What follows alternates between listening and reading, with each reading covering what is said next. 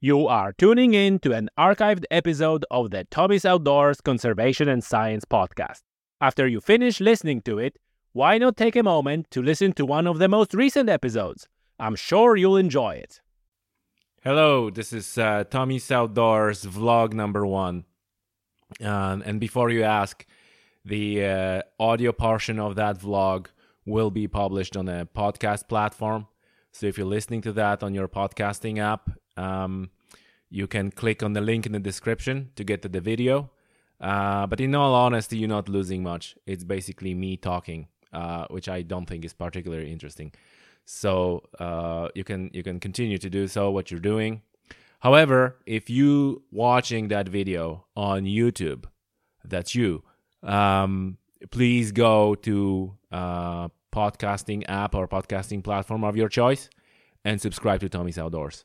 You not only will be able to hear all the previous and future episodes of the podcast, but also you can take advantage of streaming and listen to the podcast while you're on your commute or while you're doing your yard work. So that's that piece. So in the first vlog, I would like to talk about safety for sea anglers, and there are a couple of reasons for that. Firstly, there is a winter coming, and the winter storm season is coming, and a lot of us anglers are out on the shore. And with the weather getting worse and the strong winds and waves, we can be in a dangerous situations. So not only on the shore, but probably primarily on the boats or equally. So that's the one reason why I would like to talk about safety for sea anglers. And another reason is not that long ago, just a couple of weeks ago, there was a big accident, big tragedy. 3 sea anglers drowned when their boat capsized, and so that's a big tragedy, big loss, and hopefully, if you're aware of the dangers, perhaps tragedy can be avoided, or maybe even some hairy situations can be avoided. So I just want to share a couple of my thoughts on the subject of safety for anglers, for sea anglers, and I would like to share in the process a couple of hairy situations that I've been in and my colleagues been in. So hopefully we can all learn from those. So the first thing I would like to address are those growing in popularity rib boats, right? RIB stands for rigid inflatable boat, and they are they're becoming quite popular for angling, and I'm surprised by that because this is not vessel suitable for angling. It was not designed for angling, for anglers. Rigid inflatable boat, that is exactly what it is. It's an inflatable boat. Maybe instead of the floor, it has like a little hole, but it's still inflatable boat. It has a very low sides. It has this jockey style seats. The ride is very wet on it, and essentially it's a fun boat. It's a boat for fun rides, not for angling, right? So if you live somewhere where the seas are calm and there is a nice weather, and there is sunny and hot, and girls are wearing bikinis, sitting on those jockey seats, water sprays all over them, it's fun. Here in Northeast Atlantic, I wouldn't recommend wearing bikini. It's more like a cruise jacket or some other type of full weather gear. It's wet. It's not pleasant. And also, when you're angling, you're stopping the boat, you're anchoring the boat. That type of a vessel doesn't handle that scenario very well. It's meant to move forward. It's meant to be propelled by often quite powerful engine. So as far as sea angling application, I would probably not want to go in that boat where I wouldn't go on a kayak, on a sea going kayak. It's like I think that probably angling kayaks are more suitable for sea anglers than ribs. It's just my opinion. Again, as always in these things, if you disagree or have some other comments, comments below, either podcast or video, leave the comment and tell us what you think. So that's that part. One other thing I would like to say: when you out on the boat out sea, always wear your life jacket. Okay, always wear your life jacket. Those life jackets or even buoyancy aids are so thin and small and comfortable these days. After 10 minutes you forget that you're wearing anything. Just put it on. Don't let it lie in the boat, because it's not gonna help you. Okay, so do that. And just for a second to go back to the accident that I mentioned. Apparently, all three anglers were wearing the life jackets. So keep in mind that really what's at the sea or in general in the water, what's going to kill you is hypothermia. Okay, water sucks out temperature, sucks out heat out of your body very, very quickly in a matter of minutes.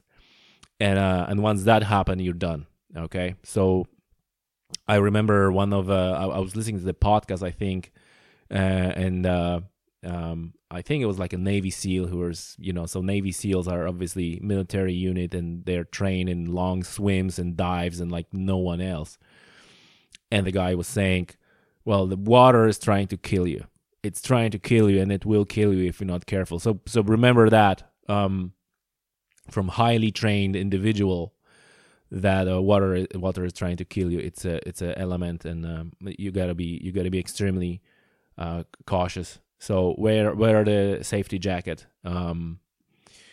So that's that part, and also on the sea angling. If you're looking for purchasing a boat or vessel for sea angling, there are purpose-built angling boats, like these warrior type boats. It's a proven design for years, used in many situations. Purposely built angling boat, much better choice than one of those rigid inflatable boats as for anglers, or kayak.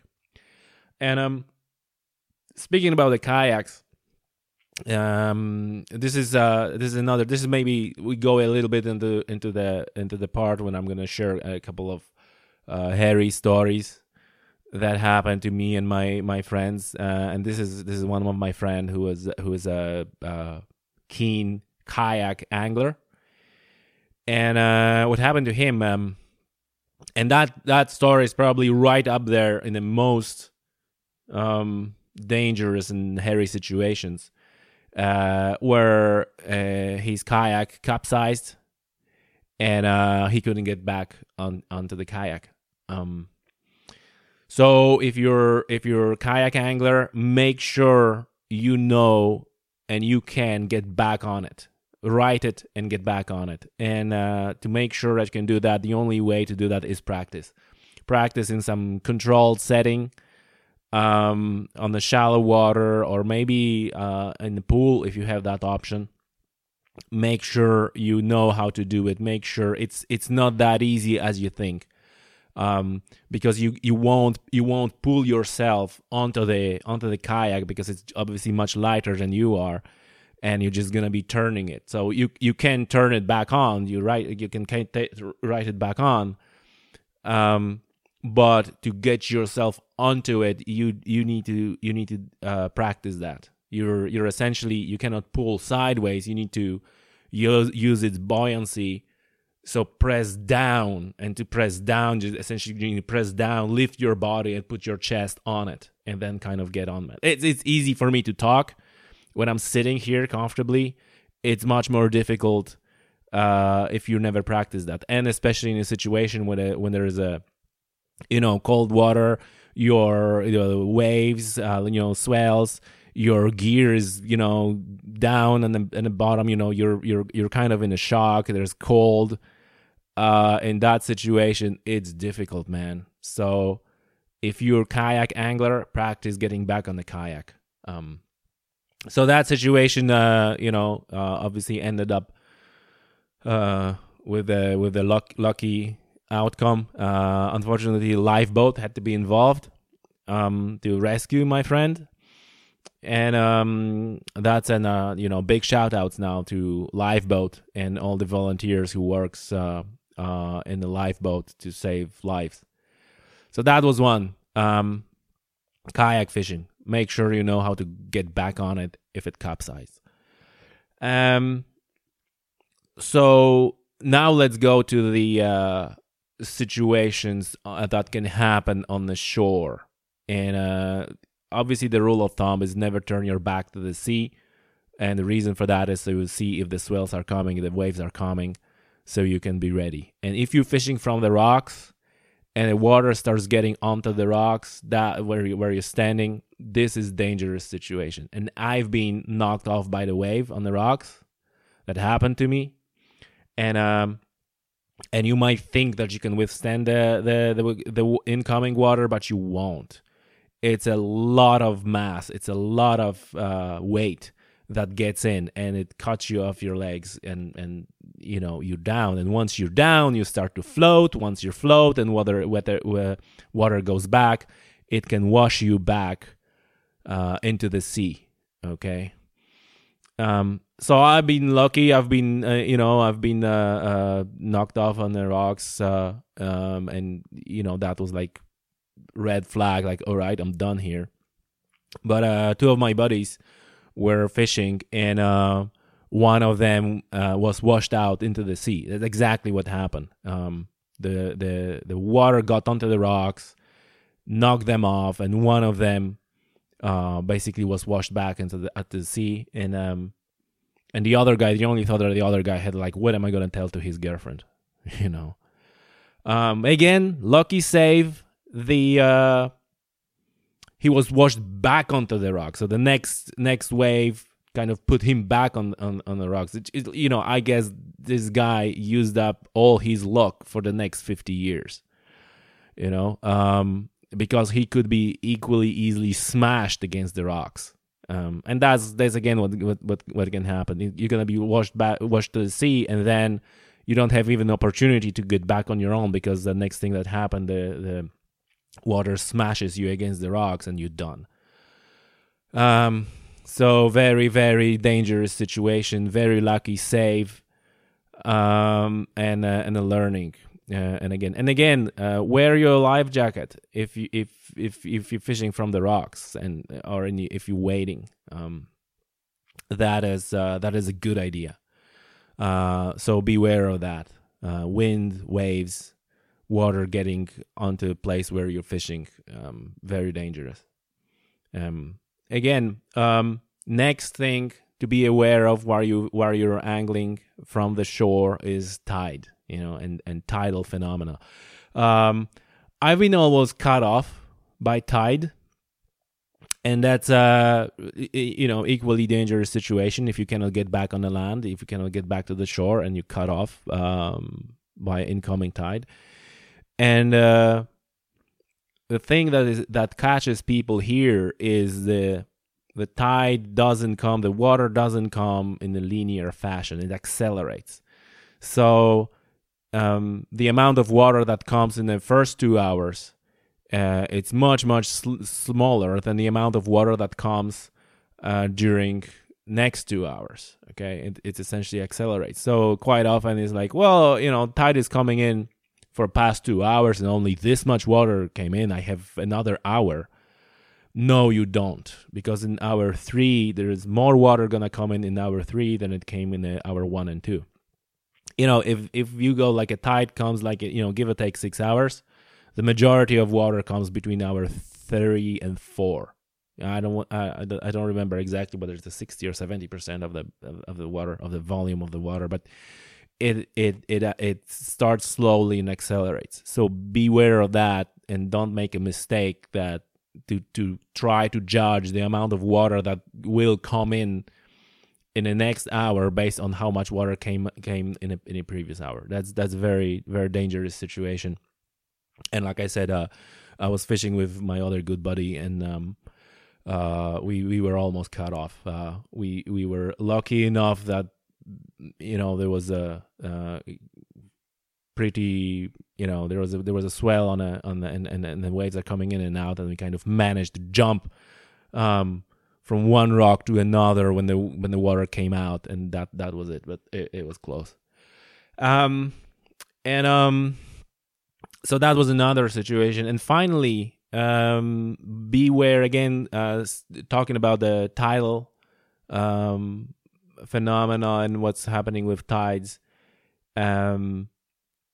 If you're fishing in a sort of the bay, I was fishing in the mouth of the bay on like a sandy tongue. And what's happening when the tide is coming in or out, it usually empties the bay. In many scenarios where is a scenario like a bottleneck where you have a bay, but the bay is connected with the sea with a kind of narrow channel. And then what's happening is that bay needs to be filled and emptied of the water within the time when the tide comes in and out. And what's happening in this narrow channel, there's a very, very strong current. Okay, very strong current. It's essentially like a mountain river. That's a comparison that springs to my mind. And what happened to me, the tide was ebbing. It was coming out, and I was fishing on the edge of that sandy tongue, and kind of sand start kind of moving from under my feet, and I was starting kind of sliding and slipping into the current, into the outgoing current. Very, very hairy situation. My heart, pulse went, up through the roof. I'm here, so I managed to save my life, literally. But be aware of those situations.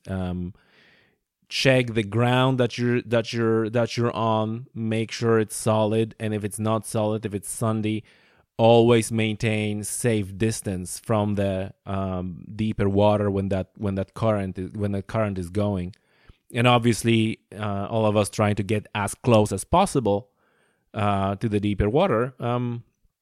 But that might cost you life, so don't do this. Some other kind of comments again: wear a life jacket if you're in this sort of scenario, and remember, when you in waders and you get into the water, they will fill up with water and drag you down to the bottom like an anchor. This is also very dangerous, and some people are saying like, well, no, they will actually keep the air trapped and you will float. No, unlikely. Much more likely situation is that the water will get into your waders and drag you down, and that's the reason why you never should wear waders while you're on the boat. For that reason, the boat capsizes, you get into the water. Probably the first thing you would need to do then is just get out of the waders. And again, it's not that simple, because when you're getting into the water, the shock of the cold water, the thermal shock is plays huge role here. You're not thinking clearly. You often panic, and again, we can talk here to death, sitting and comfortably with this and that and what something else, while you're actually in a situation is quite a different ball game. So make sure you remember about all these things when you're out fishing or angling. Always pay attention to the weather. Always pay attention what the sea is doing. Whether there are huge waves, small waves. Whether tide is coming in and out. What time is it? I I wrote a blog called Safety in the Outdoors. It's available on tommysoutdoors.com on my website. So go and check it out. It's I'm talking there about different things and then in this vlog. So I guess this vlog is kind of complementary to the blog. That's it for this for the first vlog, Tommy's Outdoors vlog. Leave the comment whether you like it, not like it, or any comments, safety tips, or maybe your own kind of close shave stories. What happened to you? So hopefully we can all learn about it. And that's it for today. Until the next time. Bye.